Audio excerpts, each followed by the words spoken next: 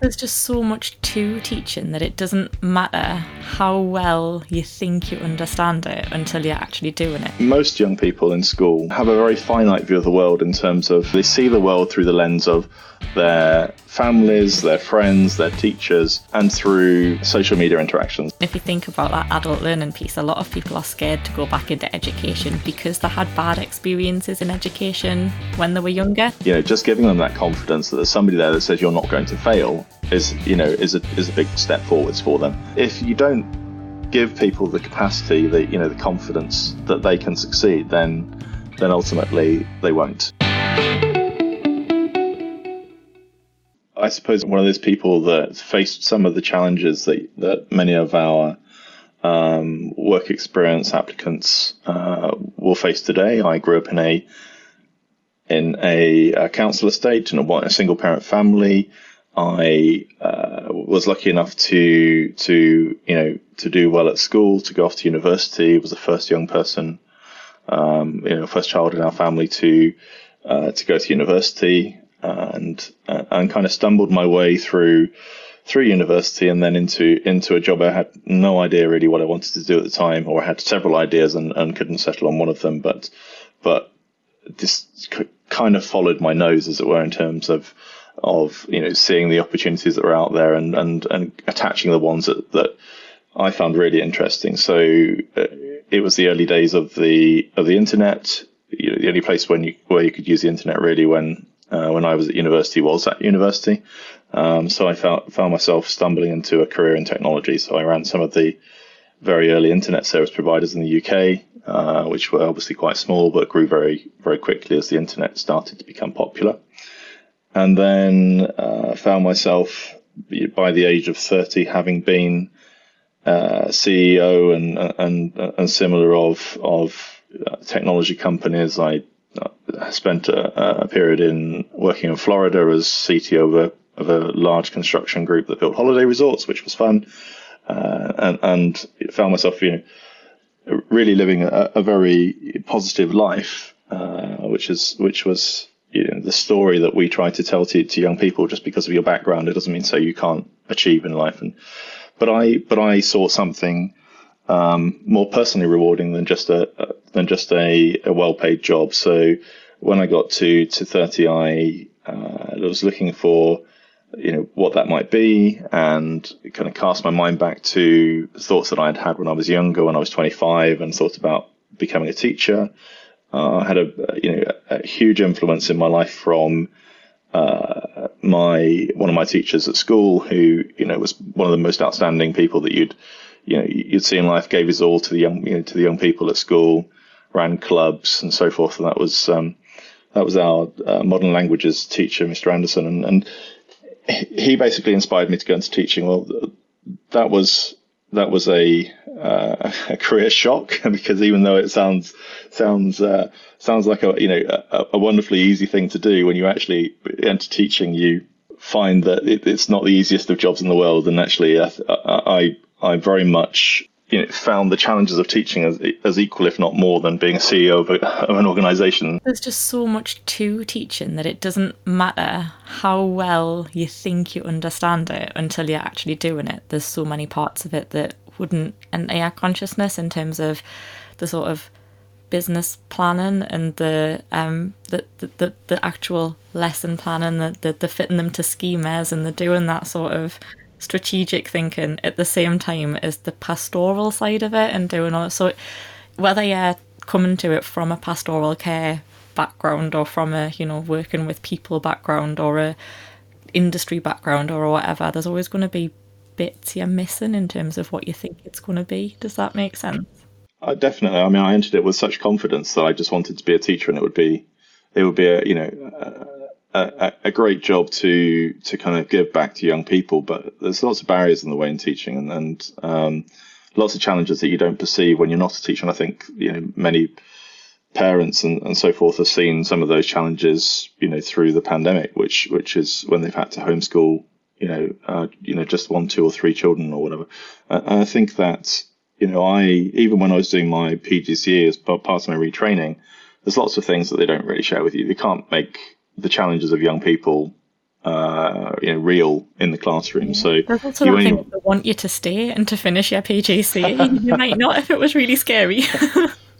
absolutely. I think a PGC is hard enough in itself, but you push through that. You get to the classroom, and then you're stood in front of a class by yourself for the first time, and it's like standing on stage, and you've started your career in acting, and all of a sudden you've got 5, 6 performances to do every day. You go home and you've got marking to do, and so forth, and lesson planning and everything else, and you've got to deal with the challenges of the lives of the young people, and kind of meeting their needs, and your breaks and your lunch. And that's just the stuff you've got to do just to be all right at it. Like if you want to be a good teacher, then there's all of that like additional CPD and the reading and the after school stuff and all of the things that like get the buy-in of those young people and the sort of that passion. Do you know what I mean? It's really full on, even if you just want to stay afloat. Yeah, it is, and I was in awe at some of the colleagues, some of these teachers that have been doing it for 10 years or whatever, and were shining in as examples of what you'd want to be like as a teacher, who were getting outstanding all the time, and it's one of the most amazing careers you could have, one of the most rewarding careers, but also one of the most challenging careers, and I was lucky enough to get to kind of scale the ladder in terms of promotion in teaching quite quickly, and I think that that was against my original aims, which was just to teach. So I thought I'd just go into a classroom, and that was just my naive self thinking that I would be sat there enjoying myself, just imparting knowledge and all that kind of stuff, as a naive like having those nice relationships and doing yes, the I'm a loving caring teacher bit. Yeah, and so but I got promoted anyway, so because I think people saw the kind of management capability that I kind of brought in from from the kind of the commercial world, and found myself very quickly moving from being a secondary school teacher to being assistant principal at a college, and then having responsibilities for strategy across a bunch of colleges, and that made me then reevaluate why I'd gone into teaching in the first place, and actually found myself in a very corporate kind of job again. So I think after a year of doing that, I decided to move on and try to find something that again was rewarding, personally rewarding. So I became a consultant. I took on work with some large corporates on helping them engage with education and support education, and also then spent about a third of my time, so half of my time, doing stuff for schools and colleges and young people that didn't pay anything, because the kind of corporate side pays well enough that you don't necessarily need to work so that 24/7 stuff lets you do the stuff you really want to.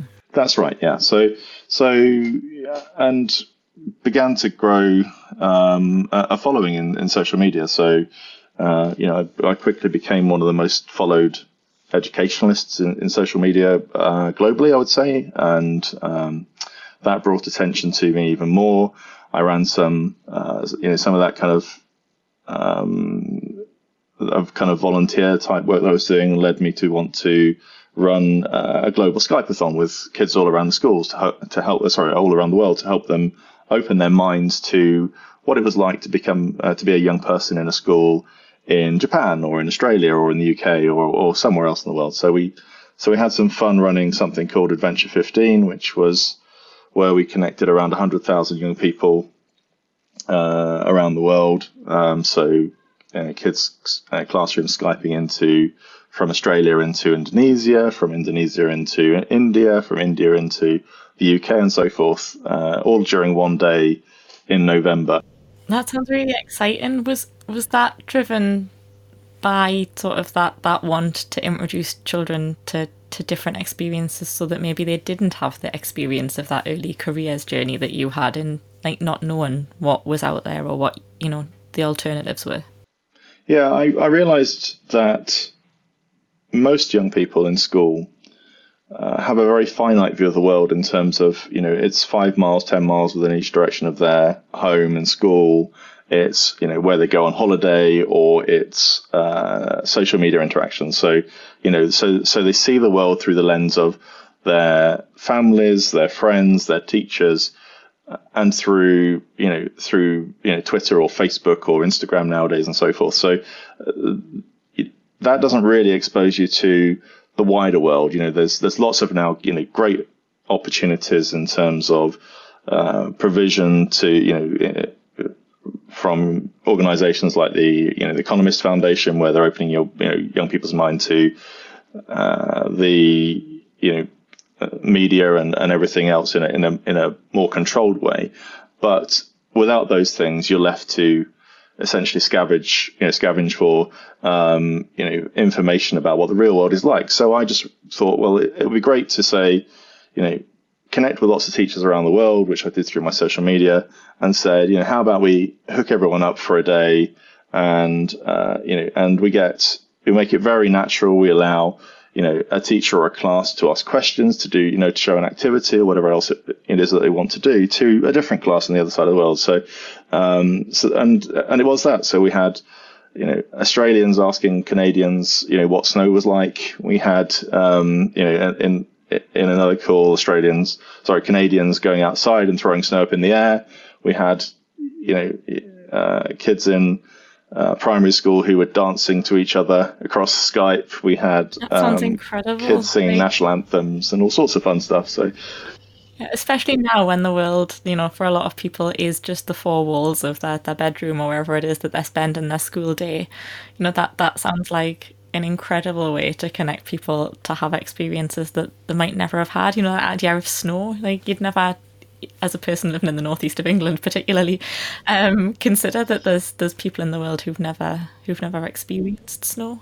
and my ultimate aim was to say, look, there are young, there are other children elsewhere in the world who have similarities to you but are different to you. But the reality is, by the time you're in your 20s and 30s, the world will be such a small place. You'll be working in, a role perhaps, in the UK with someone else in Australia, because that's how technology will change the world. And so that went really well. We did it again the next year. Again, a similar kind of take up, limited only really by my bandwidth to spend, a lot of time organizing these things. And, but so rewarding. And then an opportunity came along for me to work with Whitbread, who at the time owned Costa Coffee, to look at the kind of things that they were doing from an educational engagement perspective, because their CSR program through the Costa Foundation was very educational focused. So we did. So we set up something called Pop-up College, which was essentially adult learning in Costa Coffees after they close. And so we did that by partnering with lots of local education providers, colleges, and so forth around the UK. And then we brokered the relationships between them and the stores, the Costa stores around them. And basically, you could go into a Costa at 7:00 in the evening, sit and have a coffee with other people. Again, that's such a nice idea in terms of, thinking about, you were talking earlier on about the different barriers that people have to learning or to getting involved in stuff. And if you think about that adult learning piece, a lot of people are scared to go back into education because they had bad experiences in education when they were younger. And actually that idea of just being able to go to a coffee shop and have a coffee and do some nice learning things makes it a lot less intimidating. It absolutely does, and I think that was exactly what we had back from people. I mean, I cast my mind back to my own mum, who didn't do very well in her O levels at school. Left school at 16. I think when I was about 12 or 13, she said she wanted to do something, so she went back to college to do her maths GCSE, just to prove a point. And but I saw the challenges that she felt, because school was not a very pleasant experience for her. And so, actually just walking into a college building for many people is, a really challenging thing to do. And, it brings back, memories that unconscious memories that are difficult to overcome for some people, and not to mention the fact that some people also live in a don't have a college nearby that they can go to, so without hopping on a bus for half an hour or so, or in a car or something like that. So there are also people who are very capable, but because they were told through school and through that sort of academic route that they weren't clever or they weren't academic, that idea of qualifications or of hitting a framework or having learning outcomes is horrifying, because there's that thing about testing a fish on its ability to ride a bike, isn't it? Like, they don't know actually that they're brilliant, and that it's just the things they've been tested on, or that the way they've been taught them has been wrong. yeah, I mean, I had going back to when I was teaching, I think what I did was give the young people confidence that they could achieve. So I'd walk into a classroom the first time I had the class, at a new school, and I would say to them, every young person, every student that I've taught so far has passed their GCSE, and you'll pass your GCSE as well. And just giving them that confidence that there's somebody there that says you're not going to fail is a big step forwards for them. The fact that they can succeed through small steps for some, through bigger steps for others, gets everyone there at the end. I taught in some of the most challenged schools in the country, and every child in not just in my class but in my department, when I was head of faculty, or even when I was second in faculty, passed their GCSEs and passed their A levels.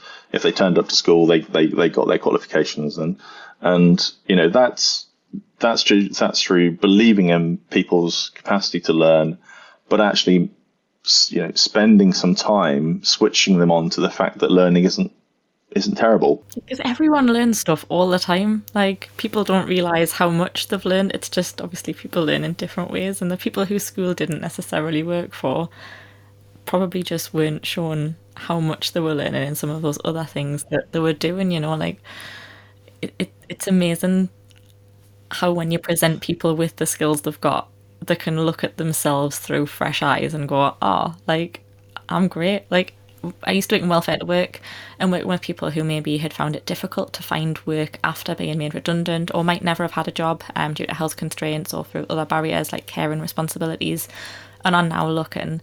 And that moment of realisation where someone looks at a CV that you've had a bit of a play with and reads it and goes, wow, this is me and this is great. Look at all these things I can do. And the know they can do them is such a magical moment of seeing someone's vision of themselves change and knowing that they can then pursue things that they might not have before. I mean, there was one student that I taught in year 11, in my first teaching job, and I learned very quickly that the most important thing was to bring teaching to them, but not force them to learn. And because you never succeed, and so there was one student who said, lovely student, just said to me almost on the first day, look, sir, I've had lots of teachers, I'm not going to learn this, don't try, just leave me alone and I'll just leave you alone. And I was like, okay, that's nice. So just let's see if we can slowly open his mind to learning.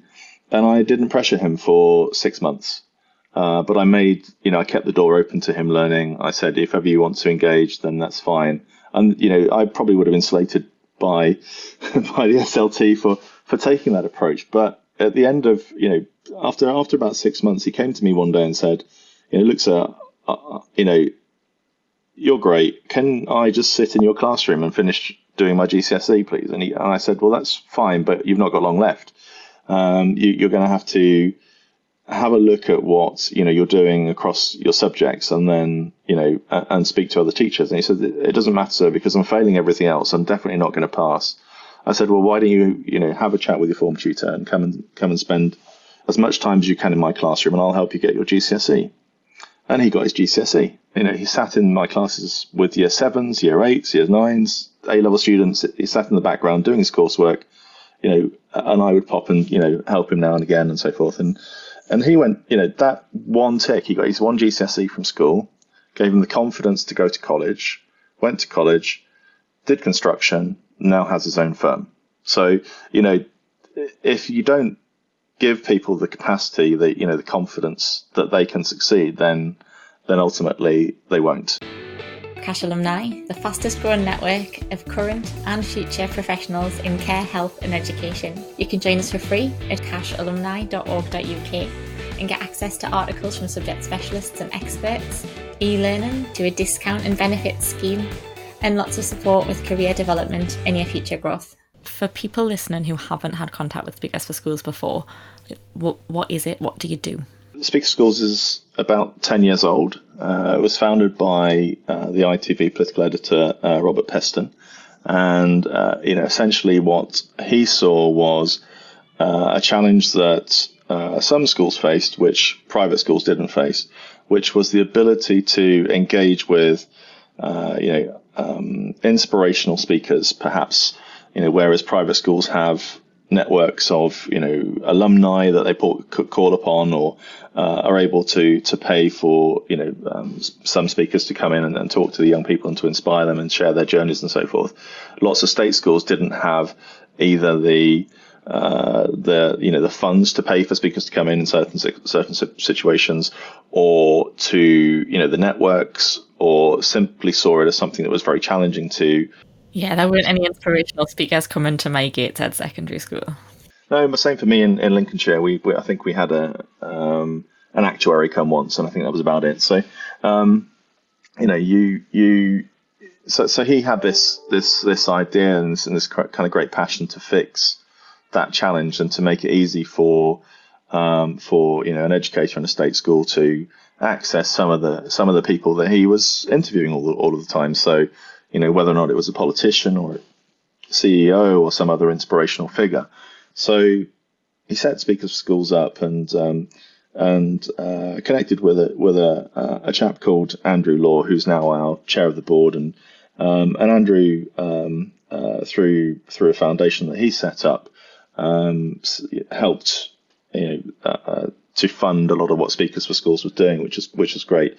And so Speakers for Schools grew over a number of years under my predecessor, and was delivering around 1,200 talks from some of the most inspirational people in the UK to schools all over the country. So there's a network of about 1,500 schools, similar number of speakers, working towards the diaries of the speakers. So if the governor of the Bank of England was in Manchester on a date in June, his PA might work with our team to find a school and a slot that could work for him to go into the school and talk to them about what he and the Bank of England do. So that's 70% of the talks when I arrived in September 19 were outside of London. 30% of them were in London. All speakers gave their time or give their time free of charge. There's no transport cost to the charity or anything else. So it's they're very generous in giving their time and resource and everything else to working with us to help young people. And they're all advocates for their profession as well, aren't they? So by talking about what it is that they do and how they got where they are, then maybe they can inspire the next generation of young people to want to follow that same path. Absolutely. We've got some marvelous speakers who give 5, 10 more talks a year. We ask every speaker to talk at least once a year when we're not in a pandemic, at least anyway. And and our most prolific speaker is David Dean, who was the former co-owner of Arsenal Football Club and vice chair of the FA, and he's delivered over 400 talks across the country. Which is absolutely amazing. And he said to me when I first met him, it's like his new career now that he's kind of semi-retired. He gets as much from it as what he thinks young people get from him, and the stories that we get from schools are, about his talks are absolutely amazing. So that's kind of where that's the beginnings of Speakers for Schools, and I was very lucky to inherit a highly respected organisation, which was delivering all of these talks to young people. About 150,000 young people a year were in a talk, and but about 4 years ago as well, they set up a work experience program. So it was, they noted that many of the speakers were being asked if they could offer work experience opportunities to the young people they were speaking to. So they decided to do something about that. So something that took form was something called S4S Next Gen. And when I arrived, there were approximately 70 employers who were delivering in-person work experience, and they were organisations like the Bank of England and Disney and so forth. For anyone like sort of listening and talking about, like, obviously that Disney and the Bank of England are two fairly big and well-known companies. But actually thinking about the amount of and the stature of the companies that you work with today, it might be difficult to imagine, but actually that's grown like fairly substantially. No, absolutely. So obviously what I did was look at what we could do to kind of spread, the work experience program across the UK so that it wasn't just London centric. So our speakers program, as I said, was delivered to young people from in England, Wales, Scotland and Northern Ireland, but the work experience program was very much around those major employers that which were based in London, had their head office in London, or very nearby. So we came up with the idea for virtual work experience, which was looking at how we delivered those same employers to Gateshead, for example, or to Blackburn or the Highlands of Scotland or whatever else, where young people, as I said before, live in a quite a small world, if you will, and would never be able to access the Bank of England as for a work experience, or Disney or any other employer that's based in London. So virtual work experience was a thing that the board said, yeah, that's a great idea. Let's sign that off and let's do that next year when we've got the opportunity to run a pilot, which was great. So and we also looked at virtual talks. Similar thing. Although our speakers travel all over the UK, they don't travel to every community. So a small community high school in the middle of Yorkshire might not get to see the Bank of England governor or Toby Jones the actor or anyone else like that, because it wasn't on their path on their journey that they were on. So so we had those ideas. We started testing virtual talks, and and one of the thoughts we had as well was that we could also bring speakers into schools in the UK where the speakers weren't actually living in the UK. So we reached out to Anthony Salcito, who's the global vice president for public sector, I think it was, at Microsoft, and said, would you mind doing a talk from Seattle? And he's great and kind of jumped on that. So we started testing these things out. We went through a rebranding exercise as well, because we felt that S4S Next Gen wasn't particularly clear in what it was. So we changed the speakers program to become Inspiration and the work experience program to become Experience. All good, lots of stuff going on, which was great. But then obviously we kind of reached pandemic. Yeah, it feels like this was all really well timed. Like you just knew what was coming, and that the whole world was going to end up being remote working and online. Some people have said, "Can I have your crystal ball?" And I said, "No, but you can have my 4-leaf clover sometime." It was just luck, and in terms of our ability to support young people when they needed us most. Having the experience that you had in technology and the general shape of the business, that there is something in terms of the insight that actually this is the way the world was going anyway. We were seeing more remote work and online work, and especially looking at things like, obviously, we're the awarding organisation who's doing the digital T-levels. For those young people working in digital careers of the future and working for those big organisations that you work with, actually, it's more than likely that their workplace will be their bedroom, and that they wouldn't be based in an office if they're working for someone like Spotify or Google. Even before, schools closed to go into the first lockdown, we made an announcement out to schools saying, welcome to the Speakers for Schools, virtual work experience and virtual talks programs. And, this is what we're going to do. And it was a very difficult time for us as well. Even though we were, half prepared for what was coming,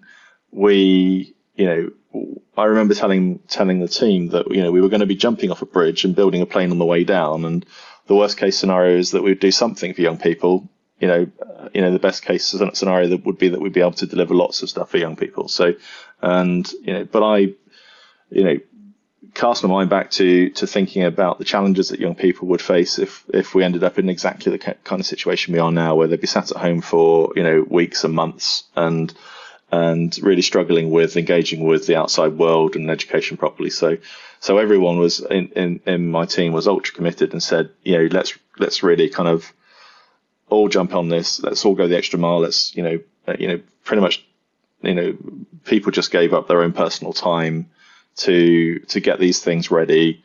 They're working into the evenings through, colleagues were working at the weekend as well, just to make sure that we could roll these programs out as quickly as possible.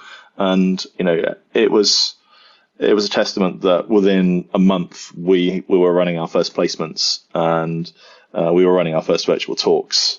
We had, one of the things that Speakers for Schools benefits from, above many other organizations is the commitment of its speakers and its stakeholders to Speakers for Schools and what its mission is. And so when we made that commitment to schools that we would do something, we'd only just really started to reach out to employers and said, we're going to do this thing. Are you on board? So we had, we were lucky to have 25 or so employers who said, look, none of us know where this is going, but we're definitely up for this. And another 50 employers that said, we don't really know where we're going to be in about a month, but we definitely want to talk about this as an option. So, and by that time we'd been able to grow the employer network from 70 to about 120. So, so things were already growing, and so we delivered, our first virtual work experience. We reached out to other potential partners like the Careers and Enterprise Company and said, what can you do to help us? How can we make sure that the Gatsby benchmarks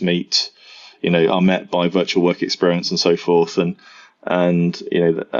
ultimately what happened about a month later was Gatsby issued new guidance to say that virtual work experience, had its place. It was just as valuable in many respects as in-person work experience. So, so the pieces kind of came together for us. We'd been very focused on delivering Gatsby good kind of work experience, so making sure that there was lots of live interaction between the companies themselves and the young people, that it was almost the same as close as possible to going into a workplace and the kind of interaction you would have there. But instead of going into a meeting room, you'd go into a virtual meeting room, and instead of having a small group discussion with somebody in a department, you'd have that through the medium of Google Classroom, which is the technology that we decided to use.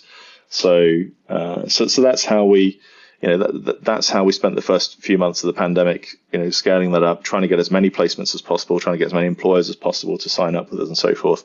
And by the end of August, and we measure, our year on essentially on that, September to August frame, just as schools do, we'd then got 200 employers working with us across our program, across our experience programs, and we delivered more work experience in 1 week in June than we had delivered in the entirety of the previous academic year. So the work experience program grew by 283% that year. And our inspiration program delivering those talks had supported around about 100,000 young people from the beginning of the pandemic to the end of August. And although we'd had to cancel obviously all of the in-person talks that we planned earlier in the year, we had managed to more than make that up. And actually it was that, we'd been able to deliver kind of record-breaking numbers throughout the pandemic. It was basically the highest performing year that we'd had. Really kind of Speakers for Schools has not just transformed as a result of the virtual offerings that we've been able to bring to the table, and really look at how we can leverage modern technologies, just as any kind of commercial entity might do. But we've also been very successful in gaining support from the trust and foundation that support us. So our team's grown dramatically as well. So we've moved. Well, I inherited a team of 7, in London in 2019, and now we are 65 people, with people in every community, every region across the UK. And I think we've managed to build one of the most amazing teams. We've continue to grow the employer network. It's just past 400 employers today. We're working with some, awesome organisations like the NHS, as we were talking about, and delivering national programs for, the NHS and Santander and other organisations which have, that broad UK, requirement to engage with young people. Would it be possible just to tell where people can find out more? Because this has been really interesting. There's loads of stuff that you've talked about that I think people might want to find out more about. And we already know that you're brilliant at social media because you got that early sort of fit in, and that was how people got to know who you were. So can you tell people how they can find you online and how they can find Speakers in Schools in general? Follow me on Twitter at Jason Elsom is my handle. It's the same on LinkedIn. I think it's Speakers for Schools is a little bit more challenged because it has a long name and Twitter only allows so many characters. But you can search for us on Twitter. You can search for us on LinkedIn. And if you're interested in the work that we're doing around virtual work experience, we've got a very easy domain for that. So you can go to www.vwex.org. Or you can go to our main website, which is obviously www.speakersforschools.org. And what we'll do is we'll link all of these things in the description. So if you want to visit any of those things and you can't figure out how to spell them or how to find them online, you can just head to the description and they'll be in that box for you just to click on. Thank you so much for your time. It's been really lovely to talk to you. And thanks to you at home. Don't forget, for more great content tailored towards those working in care, health and education, it's free to join our network and you gain access to some great articles, videos and resources to support your career, and some information about career development, as well as our members' discount and benefits scheme. And if you'd like to feature on a future episode of Podcash, please get in touch at alumni@cash.org.uk. Until next time, take care.